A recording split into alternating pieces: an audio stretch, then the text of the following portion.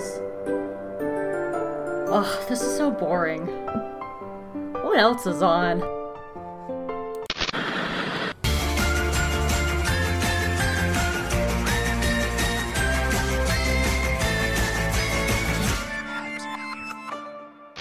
Hi everyone, welcome to a brand new episode of Hope Makes Chris Watch Cartoons, an exclusive podcast for Geeky Girl Experience.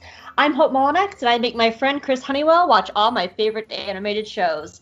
In this episode, when Stan throws a big party at the Mystery Shack, Dipper uses an off-kilter copy machine to make clones of himself so he can impress Wendy. Meanwhile, Mabel stands up for her two new friends and fights for the title of Party Queen. We're talking about Gravity Falls Double Dipper this week. I was on such a good run there, and then I just didn't. How you doing, Chris? Good. You having a good week so far? So far, the weather's beautiful here. It's finally summer here. That's how it works here. It goes winter, fall for 2 seconds, and then summer. It's 80 degrees. There's bees out. My strawberries are starting to have flowers all over them, so...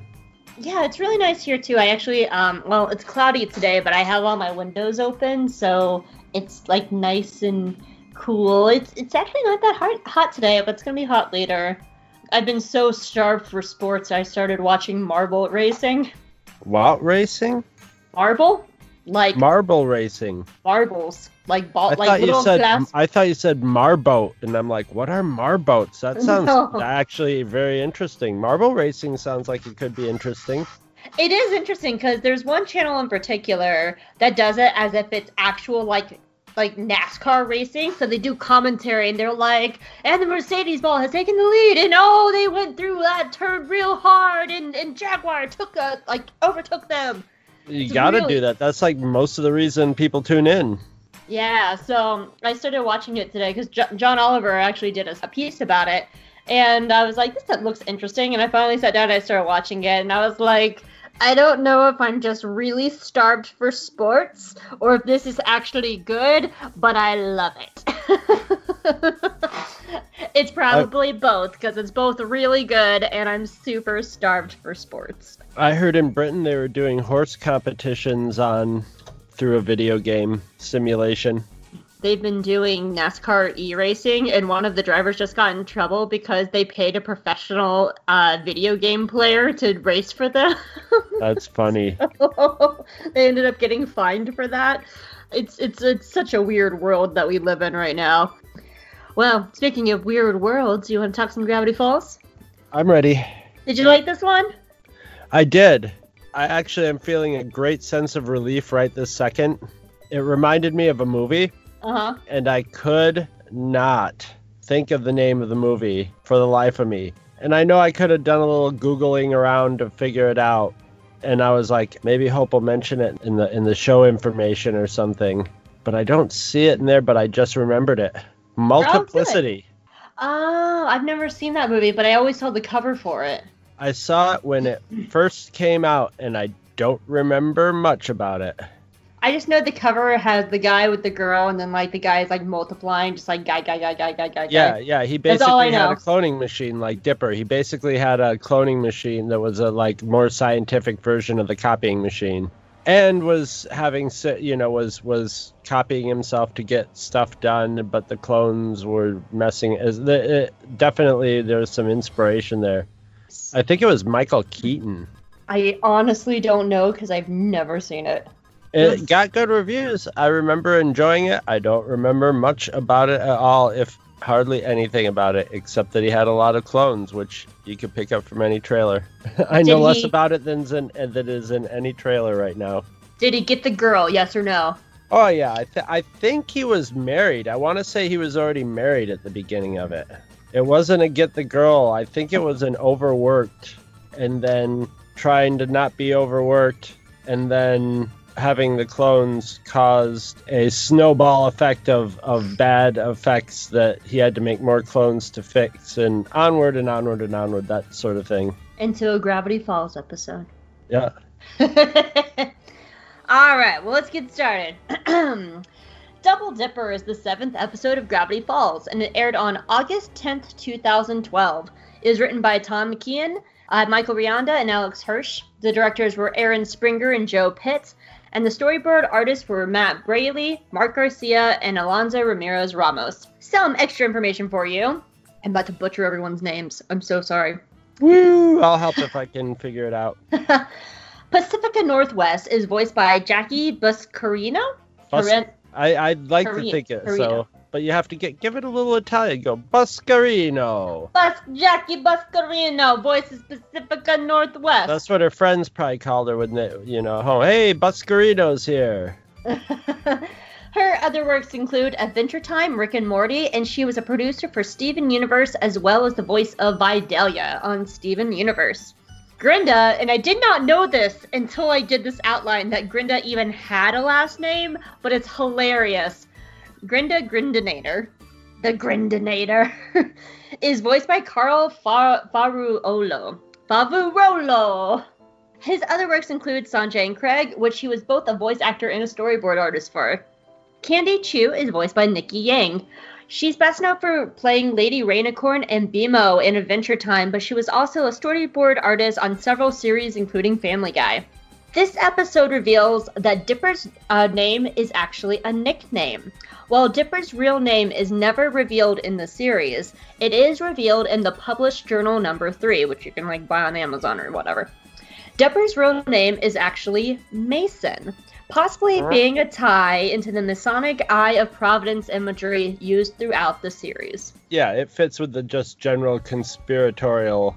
I just realized when you were reading this also, too, that this came out in 2012, which was a big conspiracy. End of the world coming. Oh, that's Mayan true. calendar year. All that stuff was going on when this came out, so it was in the perfect environment for all the stuff that's in this. Oh, you're right. I forgot about that. And finally, here is Dipper's full Wendy plan broken down into 20 points. Step 1, smile. Step 2, wear clean pants. Step 3, compliment her look. Step 4, laugh at her jokes. Be nice. Block Robbie. Wear fitted clothing. Wear a tie. Talk to her like a normal person. Describe how she smells. Make her laugh. Agrees with everything she says. Pretend you're fun. Pretend you're confident. Mop up sweat. In parentheses. In private. Lose burrito smell. Pretend to read smart books. Use deodorant everywhere. Display Monstermon knowledge. And step 20. Do not display Monstermon knowledge. I just like the lose burrito smell. I like the how it just goes from yes, these are normal things to oh my god, now these are Dipper things. So Chris. Yes. I'll let you start. What was your favorite part of the episode? I had 2 favorite parts that are almost be argued into 3 parts, but I like Grenda and the girl with the fork fingers. That's Candy and Grenda. I like them.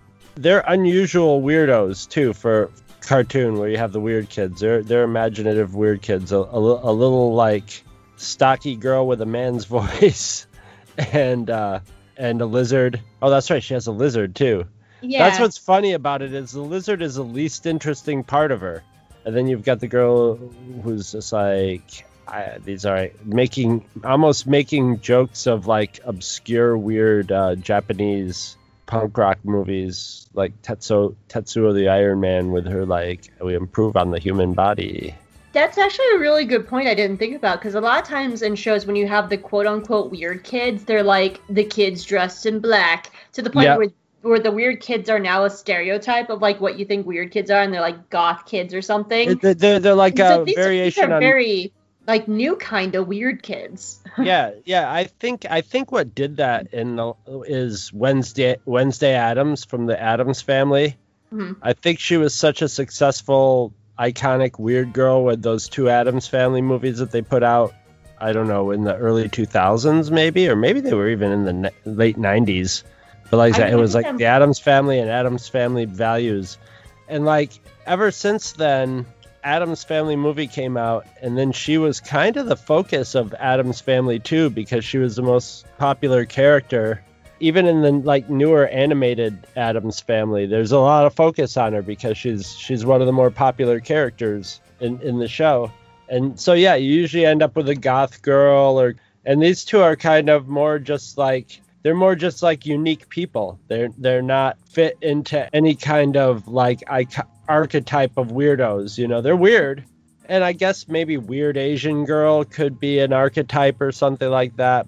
I don't know. I just thought they were interesting characters. I like the introduction of them. And you can kind of imagine, like, they're also in a small backwater town in Oregon. There's probably not a lot of, like, Asian girls anyway, so she's probably already, like, just being Asian is, yeah. They're probably together because they filtered down to the opposite end of the popular pool as we see with Pacifica. Yeah, exactly. And my other favorite part was I just like the Bad Journey song, the Bad Don't Stop Believin', because I've seen that that is like go for the easy slam dunk karaoke song. I've seen it a million times. I worked at a bar, and they captured the essence of the stupidity of that song too. So I enjoyed. There were more adult jokes in this one. This one had the most stuff that appeals to like some of my cultural stuff. This one pushes some lines. We'll get to that when we get to your favorite part. I definitely love Don't Start Unbelieving. Yes. Never don't not feel your feelings, as I think it is. And that's one of my favorite things about Gravity Falls is that they're not going to pay for fucking copyrights to play Don't Start Unbelieving. They're just going to make their own damn version. And, like, now we have Disco Girl so and much this better, one. Yeah. It's so much great. better. Well, with my favorite part, I'm going to say this point, but I have nothing to back it up with. I've looked for years, not just for this, like, for years, into multiple, like, interviews and articles and stuff like that. And if I ever get a chance to ask Alex Hirsch, this is the question I'm asking him. So I'm super reading into this with no backup. I love how Tyrone treats Paper Jam Dipper. Paper Jam Dipper comes off as being coming off as being neurodiverse because he's clearly sentient. He clearly understands what's going on around him, but he just can't vocalize it. And you see how it's set up. All the other clones are like, ew, we don't want to work with him. He's different. And Tyrone is like, don't say that about him. He's a person. Like, he's one of us. And it comes off as, like, how you should treat people who have neurodiverse people. And he treats him with kindness, and he takes care of him, and he makes sure that he's okay. And Paper Jam Dipper knows what's happening around him, and we see that, when he talks in subtitles and stuff. And I really love their interaction. I didn't have subtitles on mine. I did not see any subtitles. He only has subtitles one time, and it's when he's melting, and he says, what is it that he says? This is the better route for Paper Jam Dipper. Yes, no, I did see that. I did catch that. That was the only time that he has subtitles, but it shows that he's clearly sentient, and he's been aware of things happening around him. And I don't know if that was intentional. I don't know if that's what Alex Hirsch meant that to be read as, but I have always read it as that. I always saw that. And for sure. What's funny is when he tries to feed him and he's just like, oh, his mouth is just a piece of paper. That I've always loved their interaction. That's always been my favorite part of this episode, but I could absolutely be overly reading into it. No. I'm gonna read more into it. I'd say that covers their ass because Paper Jam Dipper's borderline like Family Guy joke. When I saw it, I was like, oh, geez. For one, it's sort of like, somebody who's, what was the phrase you used, neurologically? Neurodiverse. Neurodiverse.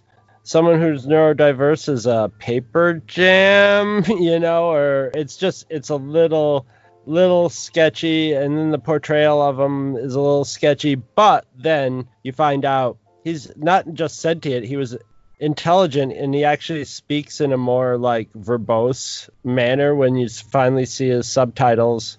And I think that was I don't think that was to like cover their ass, but I think it covered their ass. Yeah. I think it made it not, I think there were two on the border for being sketchy jokes in this one, and the other one was Dipper Please. Dipper Please? Someone looked at him and goes, Dipper Please. I don't get it. It's a play on a colloquialism, which is N-word please, which also ends in ER. When he said Dipper please, I was just like, oh geez. That's where that joke comes from. But then again, I got that joke. 8-year-old me wouldn't have got that joke. And if 8-year-old me got that joke, I guess 8-year-old me already knows anyway. 32-year-old me did not get that joke. And I mean, that joke has been done a lot of times in other things too, with other words to make it sound like, you know. I'm gonna say I guess. I guess. I don't know, listeners. What say you? You know, maybe it's more. Maybe that was a phrase more in when I was in my 30s or something, so I heard it more. Maybe. And heard the jokes about it more. You know. Huh. I don't know. No, I think they're still making jokes about. I don't know. This also. I forget the show is 8 years old too. That's true. And this was actually the first time jump. Here's the thing about Gravity Falls. It is 2 seasons long. It started in 2012. It ended in 2016. Oh, geez. Yeah. This was a thing of the show that last week's episode was in June, and this one came out in August. They were constantly doing this by getting, like, just the first 6 episodes were all together, and then they took, like, a 2-month hiatus. And then they had another run of episodes, and then they would take multiple months hiatus. The finale is broken into 3-part episodes. It's a 3-part episode, with the last episode being an hour long. And the first one came out, and then the second one came out 2 months later, and then the third one came out 6 months later. Oh, jeez. I sort of remember that, and I remember people getting a little testy about it. It might have been you. Maybe, but it's just a crazy, like, that's a big gripe that I have about the show. So on one hand, like, yeah, this particular episode is 8 years old. The show itself is 4 years old. It ended 4 years ago, and it's just crazy how they do that because times can change easily in the 4 years the show was running. Mm-hmm. All right, well, actually, like, when it comes to this episode, I like Mabel's story more than I like Dipper's story. So do you want to start with Dipper or Mabel? So, Dipper's story is very tropey. There isn't really a lesson learned. I would say the only lesson is something that we've been talking about, but he realizes this himself. Because we've been saying this whole time, he gets in his own way and he's in his own head. But being able to see his clones, he sees that he's in his own way. So, like, yeah. that probably is the only real lesson is he realizes, like, okay, I need to slow down and get out of my own brain a little bit. That's really, and that's just something we've already been talking about because we realize it as viewers, but he finally realized it as a character, which is nice. Yeah, because, like, before he was addressing, I gotta be myself when I'm around her and not blah, blah, blah. And then he actually, on his own, has a moment with her in that way, which he basically did himself, without the clones. But his story is just almost more of, like, pure entertainment. There's not even a lot of tension to it because it's not like he's probably not going to end up dancing with her at this point in the series anyway. Just in general of a 12-year-old kid at that age, if I'm putting myself in his shoes, there's not a tension of, like, if he doesn't do this by this time, or the clones started, like, ripping up the town like gremlins or something like that. But it wasn't. It was just sort of like a nice little kind of nice incident. I do like the reveal that Wendy used to be a little dorky as well. Like, I think that's a nice little reveal for her, that she wasn't always this cool kid. So I think that's, like, a little nice interaction with them too, because it helps Dipper and her kind of connect a little bit more. But yeah, like, I love Tyrone. I think Tyrone's fun. I like that his name is Tyrone. You know what name I've always wanted? Tyrone. And the clones I like the clone fight too, because it's how you would expect a bunch of nerds to fight. Yeah. Just kind of slapping at each other and twisting each other's arms, but not actually, like, brawling like a fist fight. So I like the clone fight and stuff, but that's, like, there's really, you're right. I mean, pretty much Dipper's story is him realizing it gets in his own head, and it's just fun. You get to see all the things. Like, to me, like, Mabel's story is so much more entertaining, and there's so much more meat to it. They don't spend as much time on it, but it has way more nuance to it than Dipper's story. Yeah. So when it comes to Mabel, for one, I just love Candy and Grinda. I love them too. And just so you know, they're not one-off characters. They're here for the rest of the show. Oh, I figured that. I hope so. It got me to thinking, you actually brought this up in our very first episode of this podcast. It made me really think hard about it, but you had said in the first episode that Dipper is the main character. And I never had really, I disagreed with you at first, but as we've been going through these other 6 episodes, you're kind of right. Like, Mabel gets a really good journey over the course of the entire show, but really the first half of the season really focuses a lot on Dipper, because we have, like, Dipper and how he relates to Stan and how he relates to Wendy and all this stuff.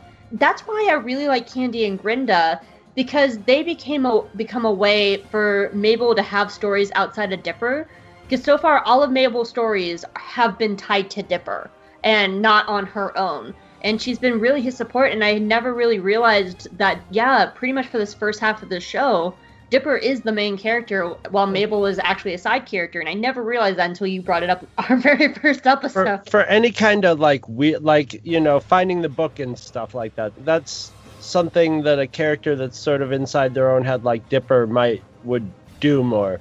Mabel's more just sort of going with the flow.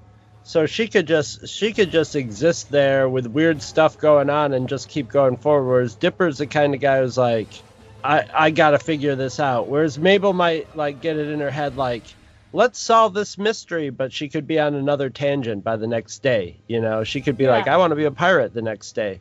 The mystery part of the story, I think, it is almost always going to be centered around him, because that's his character type, and it's a good center for the viewers to project themselves, because that character is also like the way a lot of people, like, I don't think the right words are blank slate, but because he's not a blank slate, but he's the kind of he's almost like an avatar. Yeah. He's the kind of character a lot of people would imagine. He reacts in a lot of the ways that people would think they would like to think that they would react to it, like a detective. When really they would honestly be reacting like Mabel.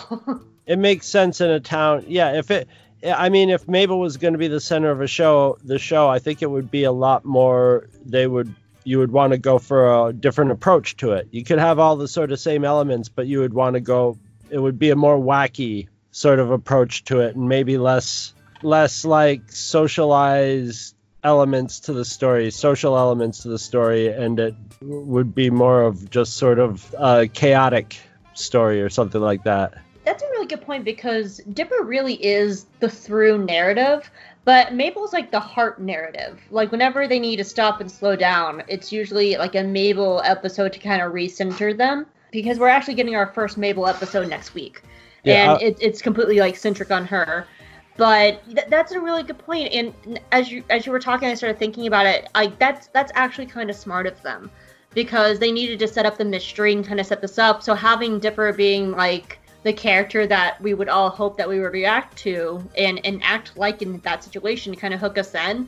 But then we'll start getting more Mabel-centric episodes to say, like, okay, this is a reminder of, like, why we need to be optimistic, why we need to be cheerful, why we need to hold on to our childhood, because that really is the big clash of Dipper and Mabel. Dipper wants to grow up really fast, and Mabel wants to stay young forever, and that is their main clash of the entire show. And what I like is also when like, for younger kids watching this, like, when you're presented with Dipper and Mabel, you would think that sort of it would be almost the grasshopper and the ant sort of story, where, you know, Dipper would always be the voice of reason, and Mabel, in the first couple episodes, she was kind of like pure chaos and always just sort of messing up whatever Dipper was doing. But at the same time, by the time the episodes are done, it's not like Mabel's doing things wrong. She's just doing this different thing, and usually ends up contributing somehow anyway. So nobody is presented as being like doing things a right or wrong way, you know, or there being a right or wrong way of approaching approaching things, and like so they work on the limitations of each of their approaches to doing things. And something that's so nice about the twins is whenever either of them reaches their limitation, they complement each other so well that usually the other twin can compensate. Right. And that's why they're such a great team together. So, but I do like the introduction of Candy and Grinda because it does give us more outlets for Mabel to have more story outside of Dipper. And sometimes with Dipper, there's definitely a sleepover episode, and poor Dipper gets tied up in that. So I don't mean like literally tied up. I mean like he gets pulled into their sleepover. But that's like awesome, fun, normal teenage stuff. So I really do enjoy that. And then plus I just love Candy and Grinda. They're so cute. What do you think about Pacifica Northwest? Oh, she's a stereotype. She's just a foil stereotype. Maybe I could see in the future there, and there's been since the 80s, like in the 80s, after the 80s into the 90s. Sometimes it happened in the 80s, but mostly not. Like her character would just be the foil, the heel. And then in the 90s, there was more of a focus on the possibility of redemption arcs for these people. The popular girl who's kind of nasty like that has psychological reasons for it, or can be redeemed and stuff like that. And same with like Jocks and Stranger Things. They did that. I mean, there was the occasional, like 16 Candles in the 80s had a prom queen character who sort of got redeemed or humanized, more than anything. But then you had movies like Clueless and stuff like that, where you had these like really cliquey, popular bitchy girls from high school. But isn't that also the entire whole point? movie humanizes them and makes them sympathetic characters, Like, isn't that the entire point of The Breakfast Club? Yeah, there's that sort of happens in The Breakfast Club, but at the end, you find out why each of them are not stereotypes, and like that is the point. And then even better, I hate The Breakfast. I love The Breakfast Club. I love The Breakfast Club. I watched it like 20 times when I was a teenager, but as I grew older and watched it, I realized at the end of it, all of them like realized how they became who they were or whatever, and they were humanized away from their designations as jock, nerd, weird girl, popular girl. And then at the end, they all just sort of clung to it. They sort of said, okay, well, we realize that, but we're going to double down on it. The nerd doesn't end up getting any of the girls, and you get a hot guy and a hot girl both hook up, and then the nerd does everybody's homework for him. I think you are probably the first person in my entire life that I've ever heard someone say they hate The Breakfast Club. No, I don't, but I love it. It's a good movie. It's a great movie. I like John Hughes's movies, but John Hughes's movies, the message underneath them is very... I think it's I don't think it's a conscious thing on John Hughes's part. I think it's more of the influence of the times in the 80s. But I don't like the message. The messages of his movies are often like messed up. Like 16 Candles has like raping like stuff in it today that's just like, yeah, you could go to jail right now. You probably should. And you should probably be calling the cops rather than being like, oh. Then maybe a better example would be one of the most perfect movies ever made. So perfect that they made a Broadway musical of it, Legally Blonde. Yeah. Oh, yeah. Where you have the dumb blonde stereotype, but she ends up becoming a fucking lawyer because she was always that smart. And what I like about Elle Woods, we're going to have an Elle Woods talk for half a second, guys. What I love about Elle Woods is she never stopped being herself, so she was perfectly okay walking into a courtroom like in all pink with her little tiny poodle dog. Not a poodle dog, it's a chihuahua. She walks in there and she never stops being herself, and she still breaks away from the stereotype, still being herself, and she's kind, and I'm not saying that Elle Woods is Pacifica Northwest, they are two very different characters, but yeah, like, we've moved away from this like stereotype she might have been Pacifica Northwest when she was a little girl, though. Elle Woods can never be Pacifica. Elle Woods is perfect. You shut your damn mouth. Okay. Shut your damn mouth. I mean, isn't that what tempers a great character, though, is change and realize, the popular girls from my high school did not fare well. Well, they didn't fare badly in real life. They didn't, like, rocket to the heights like everybody thought they would. They just sort of went on to lead normal lives. It's strange. I'm sure that there's a couple of them who didn't, but well. For me, I really like Pacifica a lot. I like the kind of stereotype she brings, mostly because she brings the best out of Mabel, and I like that for her. I will also go ahead and say Pacifica is another character that's here for the rest of the show. Oh, and, for sure, yeah. Yeah. I like because she always brings the best out of Mabel. Because we already know that, like, Mabel is fun and everything, and she's a caring person. But we get to see her be those attributes outside of Dipper. And we see that she's completely loyal to these two people she just met. Because she realizes that Pacifica is wrong, and she's going to stand up for them. She never steps down to Pacifica's level. No, she takes the high road. And what I love about it is they could have just sort of idealized her character. And it wouldn't have been bad. But I think what they did was a step above it. When she was just being completely positive to her, we're going to have fun with this. This is awesome and all that. I thought that was going to be just sort of Mabel just being Mabel and totally unaware that so positive that she's not even aware that this girl's like seething rage and obsessed with winning and stuff like that. And views her as an enemy. You know, it's the classic joke line where someone goes like, hey, I know you and I don't get along, but, and then the person goes, well, I like you. But then when Pacifica walks away, she's just like, oh, she's going down. I know. But she saves it but that means she was being that way consciously. That means she was choosing to be the better person over probably wanting to tell her off. So I don't know. It makes her a stronger character. It makes her a stronger person. It makes her a more real person, and it also acknowledges she's feeling negative emotions right now. She's feeling the negative emotions that she's supposed to, because that's what Pacifica's trying to do. But she's not gonna let that bother her. As a matter of fact, she's gonna bounce it right back. She's sort of playing her game right back at her. Yeah, it really showcases what's best about Mabel and how she really is, like, as much as she's been like the god of chaos, she's really brilliant. She's a very think outside the box person, which is where it's different from Dipper, because Dipper's inside the box always, and Mabel's always looking outside the box. We see her like beating Pacifica over and over again. Pacifica only wins because she cheats. And Mabel actually wins because she's just being herself and, trying to do a flip and just, like, jumps up and falls on the stage because that's Mabel. And it really brings out the best of who she is. Even to double down on that, she does a backflip, falls out, goes, that was for you guys. I know. See, she's pulled a lot of, I've pulled that trick on stage. You know, I didn't literally say that was for you guys, but some form of, I meant to do that, or like, boy, wasn't that stupid, be amused by it, that sort of thing.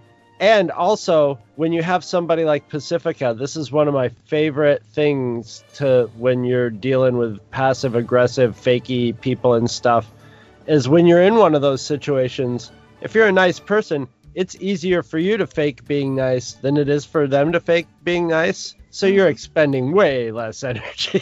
Yeah. and you're just getting the better end of it. So I love seeing those little, and they do it very well. They do it with one or two lines of they do it in two to 3 seconds. It's pure cartoon. That's how you do cartoons. Yeah, and it's very small, but I also like that we get to see how competitive Mabel is.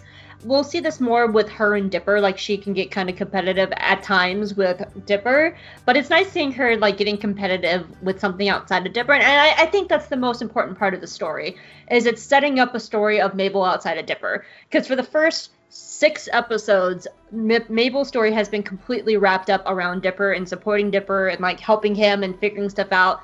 And even with Gideon, like Dipper is the one that steps in to try and fix the Gideon thing until Mabel has to step up to do it. And even though like that's supposed to be a Mabel episode, like Dipper is really kind of a driving force through that episode as well. So like this entire Double Dipper, even though it's supposed to be about Dipper and his clothes, this is probably the first real good Mabel episode of the series.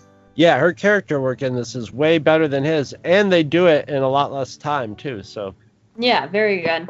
The only other note that I have, and it's just like the tiniest Stan note, but it's really, really, really nice.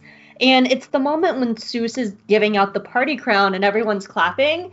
The whole time, like, Stan's been, like, chasing after a dollar bill, But in this moment, he stops, comes up, and just starts cheering for Mabel. And he looks genuinely happy. He doesn't look like a crooked man. Like, he is supporting his niece in that one moment. And it's such a brief second. But it's a really nice moment of him just dropping everything because he's going to support his niece. And I really like that tiny little moment from Stan because it says a lot about him. I've only got just some superficial notes. I love the poster, and this episode is filled with like jokes that resonate with me and situations that resonate with me. The flyer, and at the bottom it said free with a question mark. We used to do that with our parties. We always used to be like, free? and we did that the first time. My roommate we wrote free on the bottom, and my roommate went over and put a question mark, and I go, free? And he goes, you always want to have all the options that you can, and we could go either way, right? And might as well keep them confused. And I'm like, let's adopt that. So yeah, that as soon as I saw that, I was just like, oh, this is awesome. In the beginning, when they're shooting each other with puking with the silly string, something I never noticed about the artwork in this that I should have noticed from the very beginning is there's a definite Peter Bagge, Bagge influence on this, and I didn't notice it till they were doing the puke, and Mabel did like this really exaggerated, like rah, with her tongue out. She went very exaggerated. And it was right out of a Peter Bagge comic. It was she looked like a specific Peter Bagge character, and I was just like, oh my God, there's got to be some sort of visual love for Peter Bagge going on in this show. Yeah, I can see that now that you pointed that out, and I Googled it. Yeah, I'm trying to remember the name of the character from his comics. But there was a little girl with pigtails. She doesn't really look like Mabel, but the way, like when she would yell or scream or stuff, she would distort in the same sort of ways that they do in this show. And the only other thing that I liked in here was another thing that sort of, I like the little kicker at the end with Seuss playing with his keyboard. That is a keyboard player joke right there. I can tell you what keyboard they're making fun of right there. They're making fun of the DJX keyboard. I am a proud owner of a DJX. I wish I would have thought of it. I should have hooked it up so I could have played through the sound effects board on it. But it was a keyboard made for a DJ, and it was made for, let's say, a DJ that would be more like Jesus, you know, so not like if you were going to go to a New York City club and DJ and you set up a DJX, unless you were doing something really ironic with it, you're going to get laughed out of because it has like, you could play like things that sound like Cypress Hill like samples on it. So you can hold down a key, it'll go and you can just hold that key down and rap over it and stuff. But then there's one where it's just like choo choo boo boo boo yo yo yo yo hoo hoo hoo, and there were very specific ones that I wanted to use and you know, especially the one that went hoo. There was a little wheel on there, and when you turn the wheel, it would change the pitch of the note. So you would get the one where it went hoo, and you would give it a little like twist of the note, and it would go I'm just enjoying all these sound effects that you're making. yeah. There was one that went yo yo yo. There was one of a sexy female voice that goes come on, and it has this sort of like reverse cymbal going at the same time. And then there was another one of a guy going one more time, and with a noise going behind it. It's so insanely cheesy. Yeah. And watching him play with that was like watching anybody who like turned on a DJX and started playing with it. It was just like, yo, and there were times where I would be playing a song and like the wrongs, you know, I would hit it and it would be like instead of yo. I just enjoyed just the display of sound effects you just made. It had wikis in it, so you could go. Sorry, I was not expecting you to go into like a full sound effect mode. I'm going all out for this show, Hope. I've been singing for it. And You got the Jammo Time song for this show. I do. I just want to note that I think it's very telling that neither of us has a note about Wendy. Wendy's just sort of, I mean, they sort of give you the moment with Dipper where Wendy's just sort of herself and hanging out with Dipper and being buddies with him. But for the rest of it, she's just sort of like a thing that Dipper is trying to win. I wanted to say the object of Dipper's desire, but she's not objectified in it. But she's objectified in so much as she's sort of objectified in Dipper's head in the way that a 12-year-old he's not objectifying her as he's just a 12-year-old, you know, so he's like completely gobsmacked and nervous around her and can't deal with her.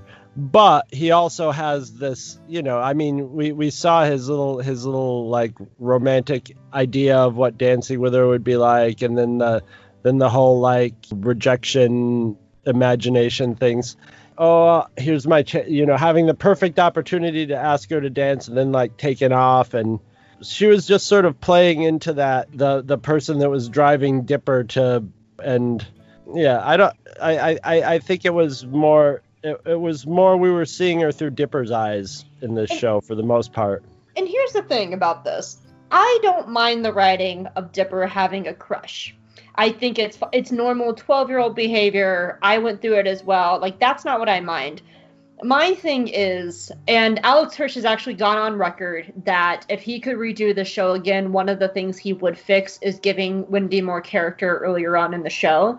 And he always wanted to write a Wendy episode, but he just didn't get a chance to do it. Wendy really doesn't come into her own as a character until season 2, when she actually starts having stories away from Dipper.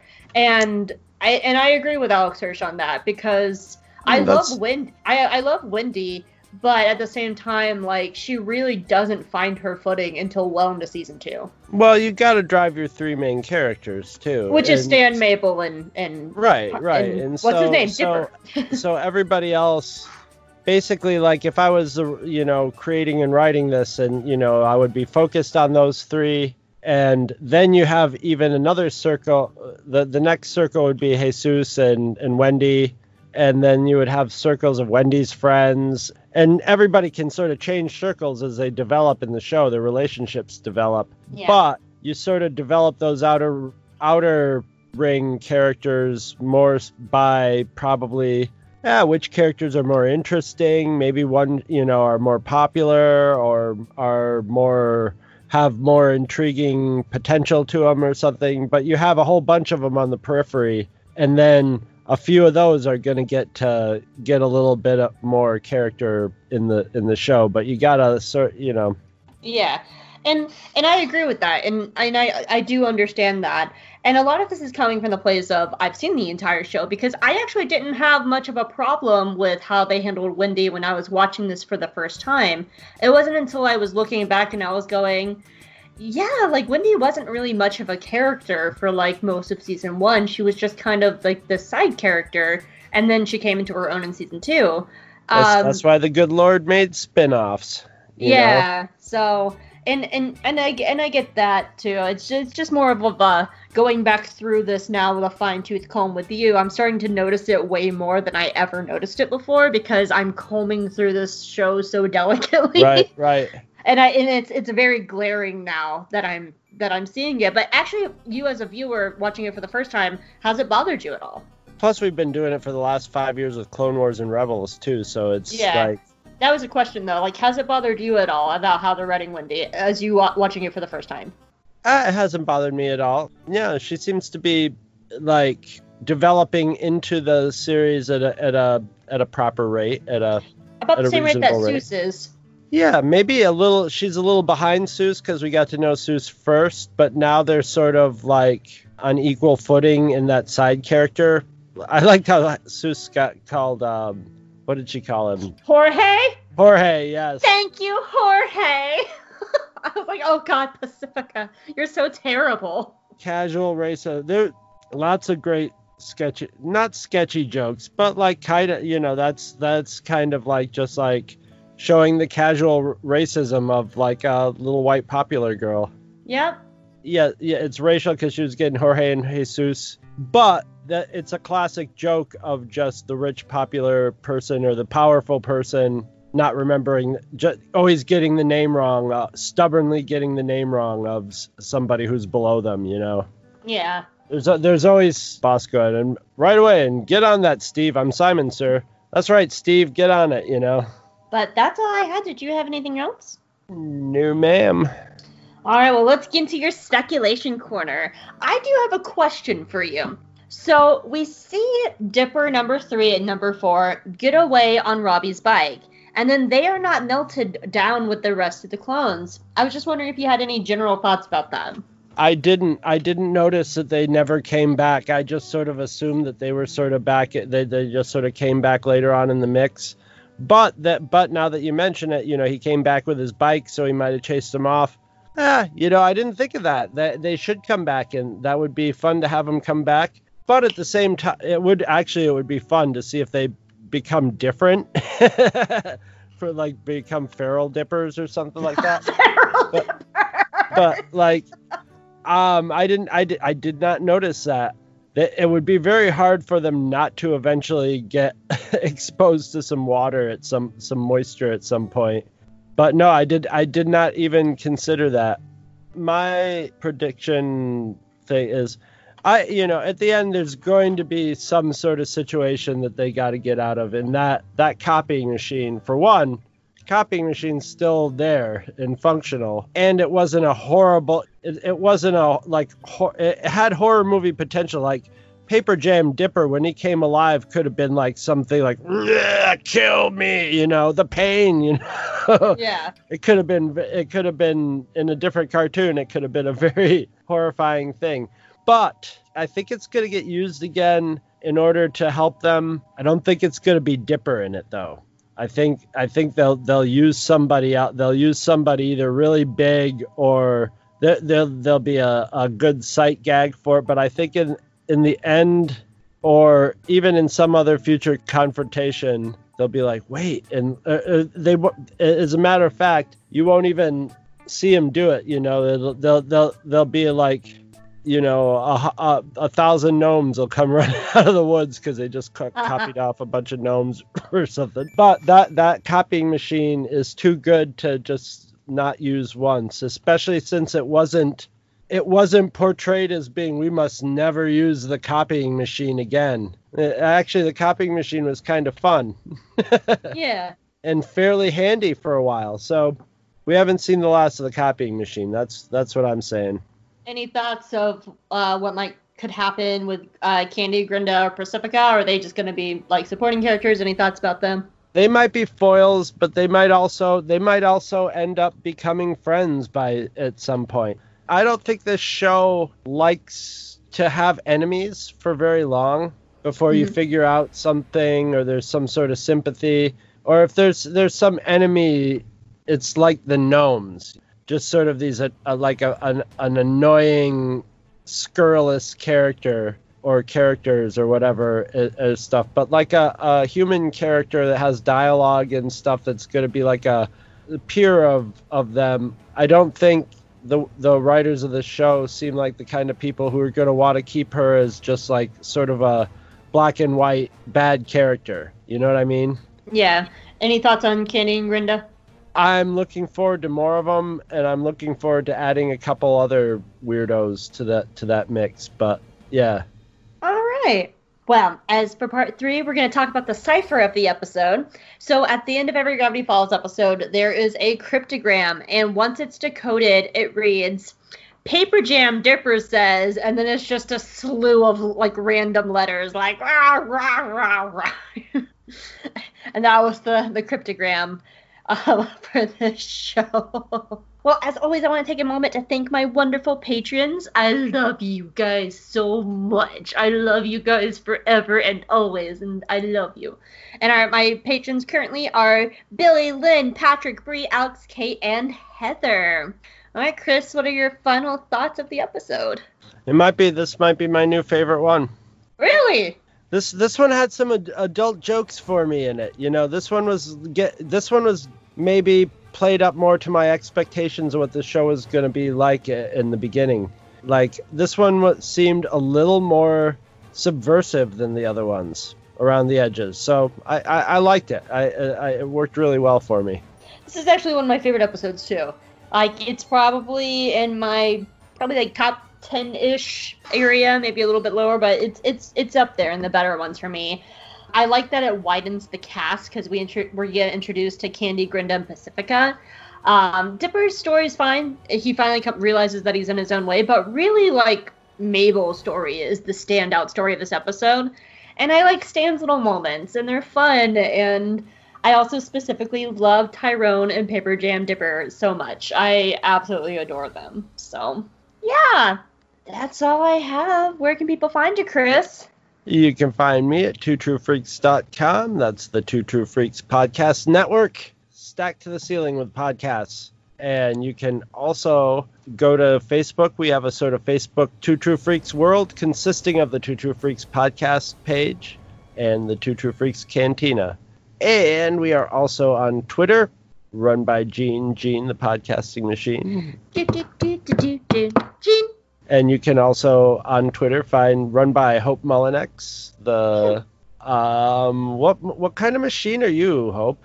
I don't anxiety machine. Hope the anxiety machine runs our J Guys and Jedi Twitter feed, which is the show Hope and I do, which is we're basically covering all the Star Wars animations that have been coming, all the Dave Filoni stuff. So we're in Star Wars Rebels right now, and that's pretty much where you can find me. Where can they find you, Hope? Actually, by the time this episode comes out, we might be almost done with Rebels. Yeah, we might be. Yeah. We might be just finishing up Rebels by the time this episode comes out for our patrons. So, well, of course, this is the podcast for GeekyGirlExperience.com. You can see all my reviews in writing over there. You can stay up to date with that. Of course, if you're listening to this right now, you are one of my lovely patrons, and I love you. And also, guys, we're trying to figure out, feedback, so send us feedback. We already got some from Kate. I got some very nice compliments messaged to me from Patrick Delmore. Patrick Delmore is really enjoying this show, Chris. Excellent. And you can also find me at Hope Mullinex on Twitter. Like Chris said, I run our J Guys and Jedi account, and I also write fan fiction over on Archive of Our Own under the name Chaos Lydia, and I'm actually currently working on a She-Ra story. Yay! Because I fucking love She-Ra. Oh my god. Well, you want to know the title for next week's episode? Yeah. The title for next week is Irrational Treasure. Play on what was it, a Nicolas Cage movie? Wasn't that Nicolas Cage movie? Yeah, National Treasure. I haven't seen it. I heard that movie is really stupid, but a riot. I hear it's like stupid Raiders of the Lost Ark. Mixed with conspiracy theories. Well, everybody I know that's seen it's really liked it. They just said, as far as history goes and reality and plausibility and things like that go, it has no bearing in reality. But I haven't seen it, but I've heard it's a riot. I really enjoyed it, and maybe it's because I haven't seen Raiders of the Lost Ark since I was a child, so I have pretty much no memories of it except for what I see in cultural pop media things. But I really liked National Treasure. I thought it didn't need a sequel. It did not. There were those movies like National Treasure. I think National Treasure came after them. It was the Dan Brown books. You know what I'm talking about? Oh, like the Da Vinci Code ones? The Da Vinci Code and the other one. And I heard National Treasure, which I didn't like. I read both of those books, and the books were decent, page turners, but they weren't anything super outrageously great writing. But the movies I didn't enjoy. And from what I've heard, the difference is that basically National Treasure is just sort of it's fun. The Da Vinci Code that doesn't take itself seriously. That doesn't get all stodgy about it. And that's how you do something like that. It's got to be fun. It's like another movie that I haven't seen that I've heard is a riot, goofy and dumb, which was the Brendan Fraser Mummy movie. I love the Mummy. See, that's what I'm saying. God. Everybody loves that. Everybody loves that movie. They'll say it's not the most intelligent thing in the world. It doesn't make the most sense in the world, but it's fun to watch. Yeah. I mean, that's actually the best way to this, because I actually really didn't like Da Vinci Code, but it wasn't fun. It was kind of just dumb. And at least with National... it was dumb material. Yeah. And they were taking it seriously. And it's like, no, if it's dumb material, embrace that shit. I will say National Treasure has one of my favorite scenes in cinematic history. And so what it is that, like, the girl on their team is running from some, like, bad guy, and she's running through, like, some open door market, and she just jumps behind a counter and ducks down. And the woman working at the counter is like, "You can't be back here." And she looks up and she goes, "I'm running away from my ex-husband." And the worker looks out and sees the bad guy, and she's like, "Honey, you can stay here all day." Yeah. That's one of my favorite scenes in all of cinematic history. I love it so much. All right, you guys, now that we've had a side movie tangent, we'll see you next time. All right. Bye. Bye-bye. Hey, guys. So a few days after we recorded this episode, Chris sent me an audio file of him messing around on his DJX keyboard like the one that Seuss has in this episode. And he wanted to showcase some of the different sound effects that it could do. So I'm going to add this here right at the end of the episode.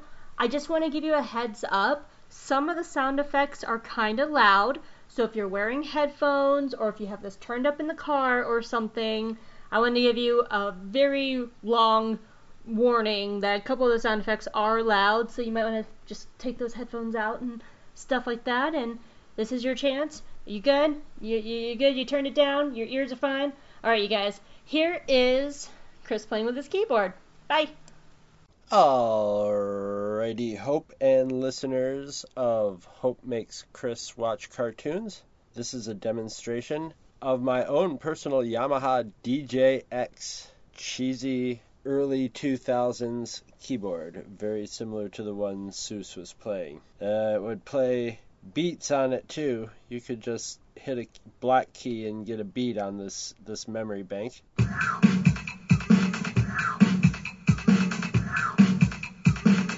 Or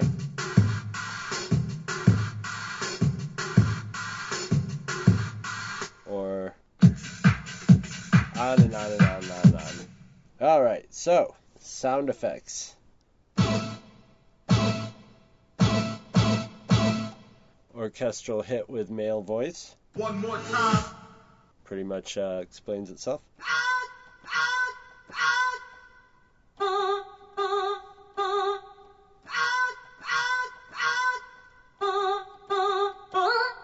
Yo, yo, yo. The ever famous yo. Yo, yo, yo, yo. Very funky. Woo, woo, woo, woo. Now I like the woo because on its own it's celebratory. Woo, woo. It's just having a good time, but it could be slipping on ice too. Woo, woo, woo. My all-time favorite.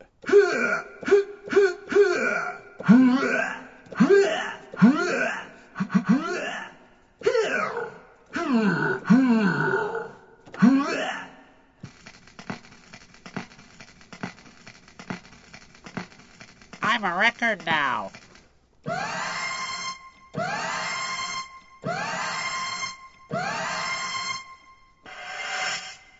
I like that one too.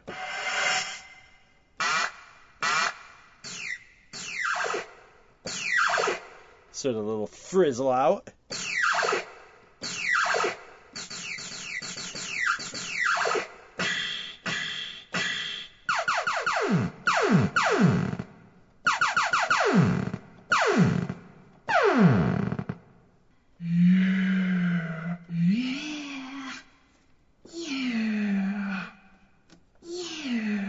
You like how it goes from sexy to disappointed? Yeah. Yeah. I can't tell what they're hitting him on the head with. Was somebody getting hit on the head? Go, go, go, go, go, go, go. Get up, get up, get up, go, get up, go, get up, go, go, go, go, go, get up. Come on, get up, come on, go, come on, Come on. come on, Come on. come on. Come on.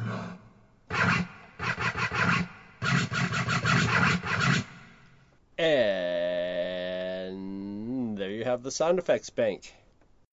Hey guys, did you know that you are actually 2 months behind on Hope Makes Chris Watch Cartoons?